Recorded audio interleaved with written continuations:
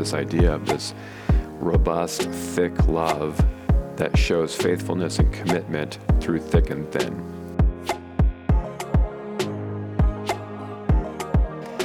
Hello, this is Pastor John. This is Pastor Tim. Dorothy Jones, Parish Administrator. Tice Brecky, Director, Family Discipleship. All right, and welcome back to our series going through our mission statement. We are growing Christ-centered disciples for life. And today we're in chapter 5, which is titled, I Am a Disciple for Life. And so we're really focusing on that last phrase, for life. And so Pastor John, throwing it over to you so you can kind of give us a little synopsis of what we're talking about here. Yeah, so in the early church, if you were to become baptized, become part of the church, it was often at the expense of your life, or at least a comfortable life, because Christianity was such a countercultural thing and persecuted in the Roman Empire. And everything kind of turns with this guy named Constantine in, I believe, 4th century. And so Christianity is adopted as the official religion of the Roman Empire. And then from there on out, we get this thing called Christendom, where Christianity is just broadly accepted. And so that was a good thing, but it also led to this thing that we call cultural Christianity, where rather than focusing on discipleship, a discipleship that continues from baptism to death, it's just sort of an extracurricular in our life. And so Christianity, I'm an American and I believe in God equals Christianity. And Christianity kind of loses its edginess a little bit. And the words of Jesus and the Christian life get kind of watered down, kind of assimilated into American culture. And so in this case, we have people who will say, I want my child to be baptized because this is the religious obligation of a parent. Maybe grandparents are expecting it, but there's no real intention for a robust life of discipleship and attending worship and being part of a Christian community. Where confirmation is I think, part of cultural Christianity. Not always. It can be a good practice to help us confirm and confess our faith, but sometimes it becomes an episode in our lives where we say, hey, we got to get these kids confirmed, check the box, they graduate, they don't come back to church. And then we also have what we call consumer Christianity, which would, rather than saying, how can I give my gifts, talents to the church? How can I serve the body of Christ and build it up? The question is, how can the church be here as a religious goods and services that meets my needs when I have a need, but leaves me alone when I don't have a need? And if I'm not happy with my church, or if I experience conflict, or my church challenges me on something, some scriptural teaching, I'm just going to jump ship and go to a different church. And I might not even tell my church I'm gone, because there's not a real valuing of the relationship or conflict avoidance. Kind of like none of their business anyway. Yeah, and so really what we focus on in this chapter is this idea of a covenant commitment. In Hebrew, this is called hesed. In the New Testament, it's called agape. It's this idea of this robust, thick love that shows faithfulness and commitment through thick and thin. This is obviously the love that God has for us in Christ, but it's also the love and the faithfulness we're called to have for each other in the body of Christ. When you have that hesed, covenant faithfulness commitment, real growth can take place. Because there's a security of relationship there where, we go through tough stuff and we endure and we love each other. We bypass our growth when we have a weak commitment because we don't stay in the growth process.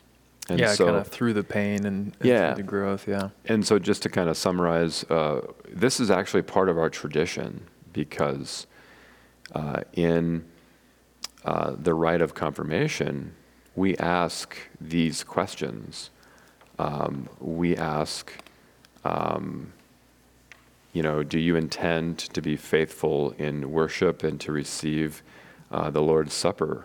Do you intend to remain in this faith steadfast, even to death? And our confirmands and our new members say, I do. Yeah. So do we really mean it? Yeah. So instead of being Christianity becoming kind of something that we can take or leave, which it never was in the history of the church. If you read the scriptures, that's not an option. Being a disciple for life says, this is my entire life now. These are my people. This is my future. This is my destiny. And you're going to have to pry it from my cold, dead hands, so to speak. This is my faith, yeah. Yeah, and I mean, that is edgy, right? And it's definitely countercultural to maybe what the rest of our world is doing, to have that kind of a invincible commitment, right? So the fearless faith. Yeah, right. Fearless, bold. I'm going to take one on the chin if I have to, but this isn't going to change. Yep. Okay, so good. How about this question? I like it. Have you ever answered these questions in front of the church, and what was that experience like? You mean the questions like, will you remain faithful to God, Father, Son, and Holy Spirit, even unto death? Yeah, those ones, the confessional, make your good confession questions. Yes, actually, not only confirmation, but it's also sometimes as a new member, right? So, and the first time it's very cool. I mean, you're confessing out loud, and it's like, wow, this is such a big deal, and it's even just great listening to every year when we have confirmands, because it's a moment to reflect once again. Am I taking these vows seriously?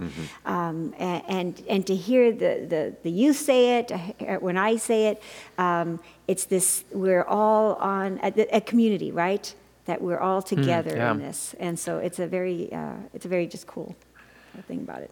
I like that you said the word vows, because I always I've said these for confirmation and for installations and such, but I agreed with them. I said, I do by the grace of God. But at the same time, I just viewed them as words and, confessing those words. But I like the way that you said these were vows, and am I keeping these vows and using that as a reflection every time there is a confirmation happening? You can reflect back. And I like that use of vow, because there's more, what's the word we've been using with? I don't know, meat There's on the meat bone? to it. There's an edge Edginess, to it. yeah. Yep, that's the word. There's an edge to the words that we're saying now. They hold a little bit more weight rather than just, do you believe these things? Yeah, I do, I guess, in front of the whole congregation. I mean, I don't remember saying this in my confirmation. I remember the day of confirmation, but I don't really remember as an 8th grader really thinking through what that meant, or just being able to comprehend it even. But I think as I've said this and witnessed other people say it again and again, in particular my ordination, Yeah, me too. into the pastoral office, but then also as I've helped people say these words, either in confirmation or in new member process, man, it's like pretty epic. It's an epic thing to say for anyone, to say, I'm going to hold this even if I had to die. This is really a powerful thing to say. And it's become like kind of a bigger and bigger deal for me as I've reflected on it over my life. Do you think that comes with age? Because an 8th grader, I'll be living forever, so yeah, sure. Even when I die, I think life experiences and just awareness of what happens in the world, like, or maybe being aware of actual real persecution. That's when we understand more the what that really means, even unto death. I think so. I mean, just growing up, you start counting the consequences a little bit more for what you say and believe. And I think our 8th grade brains grasp it in a certain way. I think they can grasp it. But I think a 25-year-old brain's going to grasp it in a different way, and a 50-year-old brain's going to grasp it with even more clarity and maturity. And so, I think it's a good confession that grows as you grow. Good. Well, let's think about this question. What might it look like by the grace of God if every member of Holy Cross not only answered these chesed questions in the affirmative, but also boldly lived them? Pastor John, do you have a picture of that in your mind? Well, I think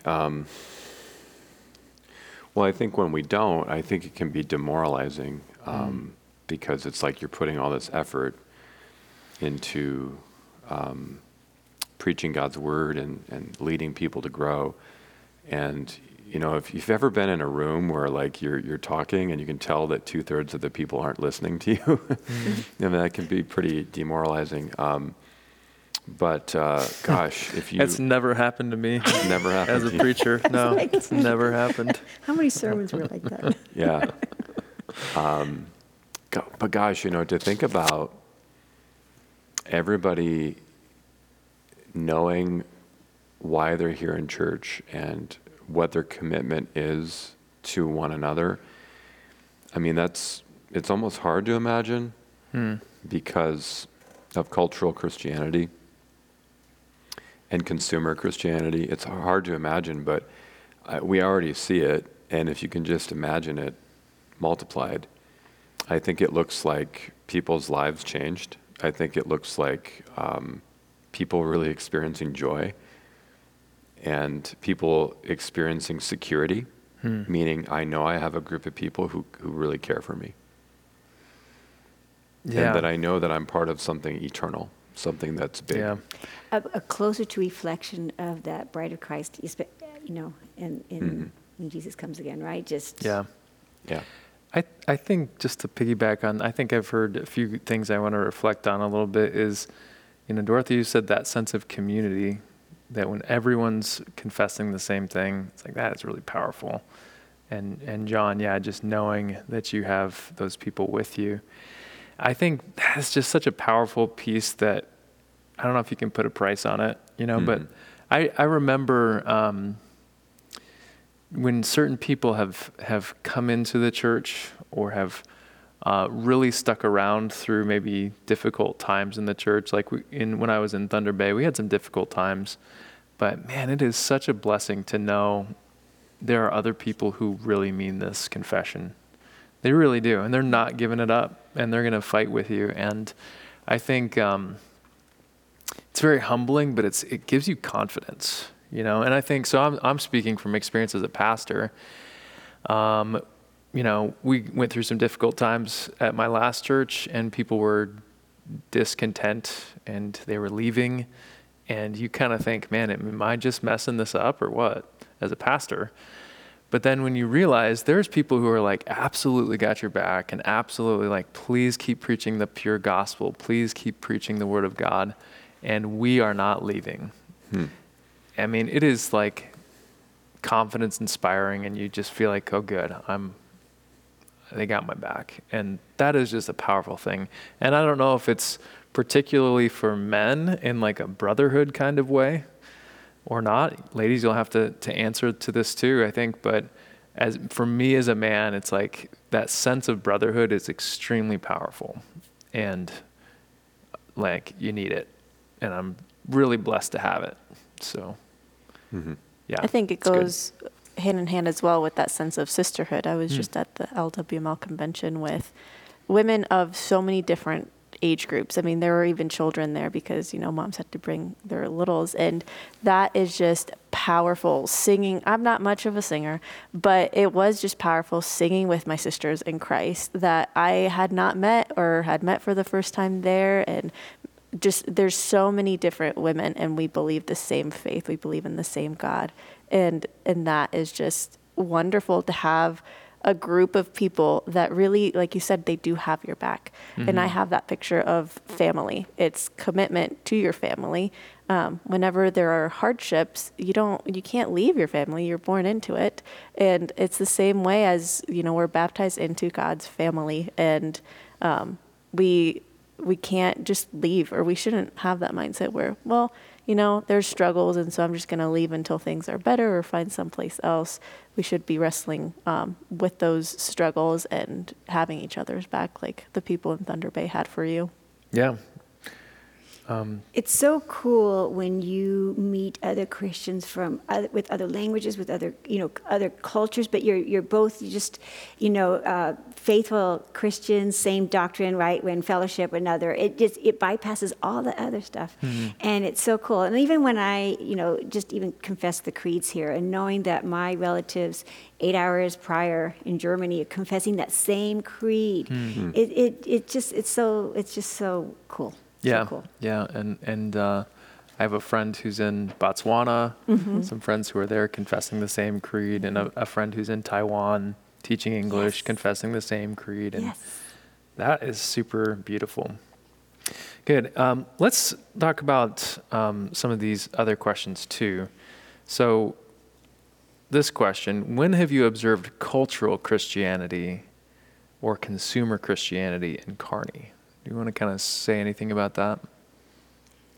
Well, first of all, to me, this was brought up in a previous podcast. Our attendance, our membership number is like 1,600, but we, on a great day, worship 600. And I have not been in. I grew up in New Mexico. I went to church in California and Florida.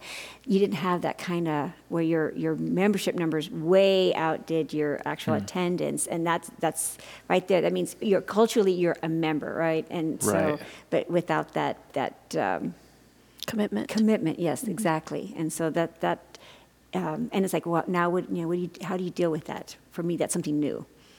Okay, so you see that disparity in membership and attendance.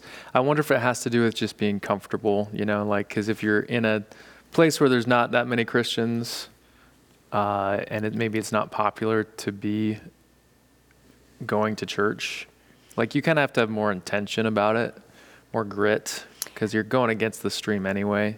In doing that. Yeah. Right. And that says something probably about your congregation too, because they're there, right? And they're in it. Right. So, and they're going to be serving there. I mean, you still kind of have like the 20% serving more than the 80%, that kind of thing. But That's maybe another conversation. Yeah. I've seen it in that concept of cheap faith. There's a quote in the book, the reading for this chapter. How do you say that? Dietrich Bonhoeffer. How do you say that? got it. Bernhofer. How do you say that in your German? Yeah. Bonhoeffer. He describes, there's a expert there of what he calls cheap faith, and it says, I highlighted it, it says baptism without church discipline.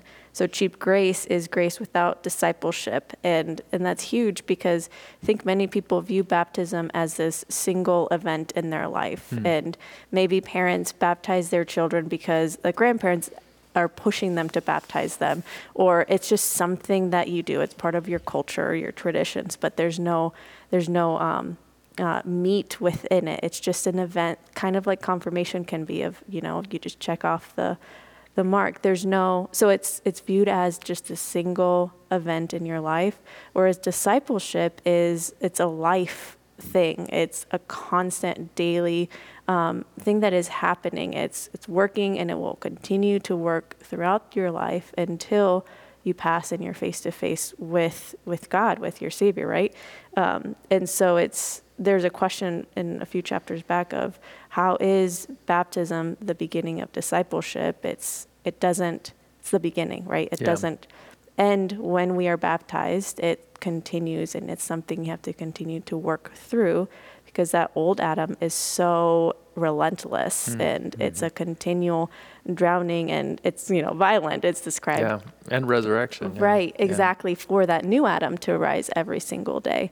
And so that's something that I've seen, not specific to Kearney, but just since I've been in the Midwest, I guess, because, in Florida I was a little bit younger, I couldn't really see it too well. But since I've been in the Midwest, that is, kind of that cheap grace, that cultural Christianity where baptism is just a one-time event. And, then maybe you do Sunday school, but the discipleship isn't tied to your baptism. It's just kind of its own bracket. And then, then you go to Sunday school, but that's it. There needs to be that connection. It's not baptism and Jesus. It's both together. Lifelong, right? Yeah. Yeah.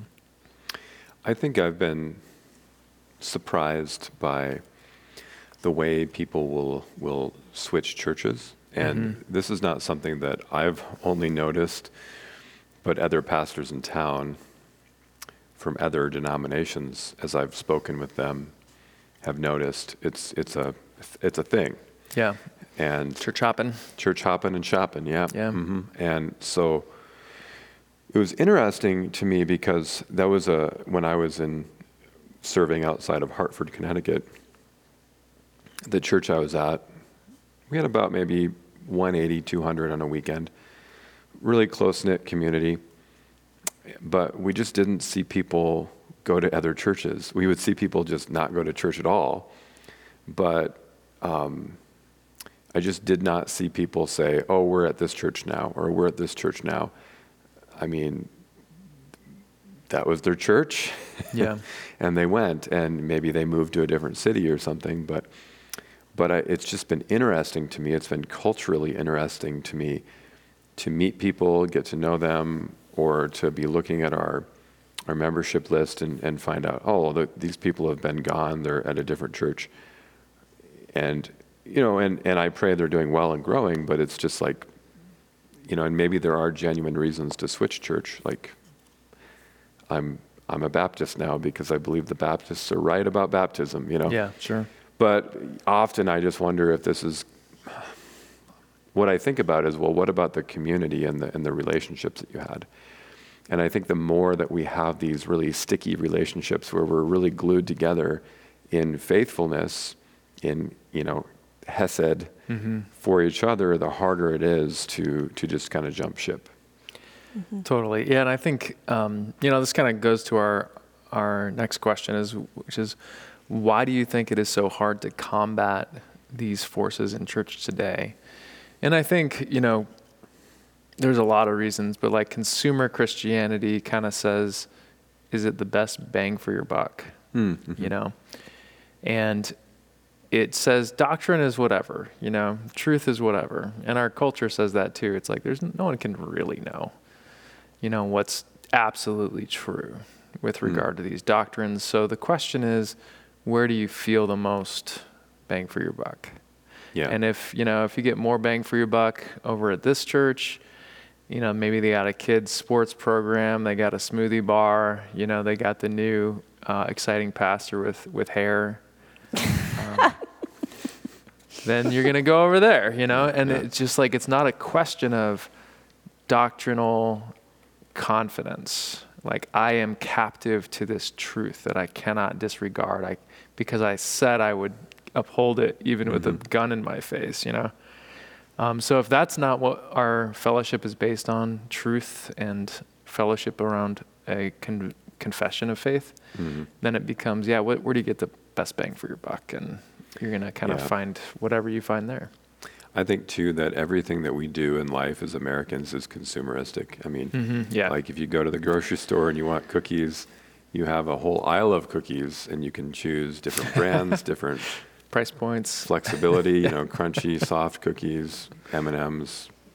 I mean, gluten-free. It's just, you have all these options. And so I think that we are so tailored to, have it your way. It's all about you. And so we can sometimes experience worship that way. We might go to worship and say, I just didn't really get anything out of it. Yeah. But is that the point? Yeah, and I think, if you think about early church or like persecuted church, like if you're in China, especially about 30, 40 years ago, where you're underground, the church is underground, you're not asking which of my scared underground gatherings has the best music. Yeah. That's not the question. The question, you're just so glad to be able to find any other Christian that's willing to be brave with you and to hear the gospel. And so, I think it is just, we're a consequence of where we live and our age and like Amazon and all of this catered stuff to us. And sometimes we need to kind of, I don't know what helps people shake out of that, but I mean, because even early America, I mean, you had the community church, right? Yeah, right. So it really is a reflection of our current times, that we have so many choices. And, when I was reflecting on my last community, even if I went in an LCMS church, there could be 4 of them that I could make a drive within 30 minutes. So if I had an issue with one church, I could go to the next one. And it's still LCMS, Yeah. right? But Yeah. that is a problem where I'm not, it's a problem with connecting with the people and going through those struggles. Yeah. Yeah. And just not running away. just kind of playing the long game with people. And This all reminds me, I wanted to, we read this earlier in whatever chapter, but the verse in Ephesians of, so that we may no longer be children tossed to and fro by the waves and carried about by every wind. That's the image I've had in my mind when we've been talking, is that it really does feel like we're just, being tossed around by the wind and the waves. There's nothing grounding us or holding us when, Mm-hmm. yeah, not a great place to be. no. Well, so I think one of the most countercultural things that you can do as a Christian is to find a church, commit to it, and just stay there for life. I mean, unless you move, to a different city or something. But it's kind of as we've said on the podcast, it's the most punk rock thing you can do is join a church. Like, we're at the point now where Yeah. Did you really say that? Yeah. Oh, well, it used to be that being a member of a church for your whole life was like kind of boring and normal. And now it's like actually kind of Extreme. countercultural, Yeah. extreme, alternate lifestyle, maybe. Like we're just kind of like doing something weird. And I appreciate that. I mean, if you want to kind of go against the grain, Yeah. that's what we're yeah. doing. Stick it to the man. Yeah. You go to church and you stay there your whole life. Yeah. So Amen. Amen to yeah, that. we'll close on that maybe. All right. Who should end in prayer? Pastor John, do you have it there? I can do it. Okay. All right, let's pray. Dear source of all life, your love is beyond understanding in our lives. Thank you for the promises you keep, the blessings you give, and the glory you share. Help us, Lord, to remain faithful to you with all of our lives. Strengthen our community and hold us to your truth. Thank you for the study, and may it be a recommitment for each one of us to your gracious will. Amen. Amen. Amen.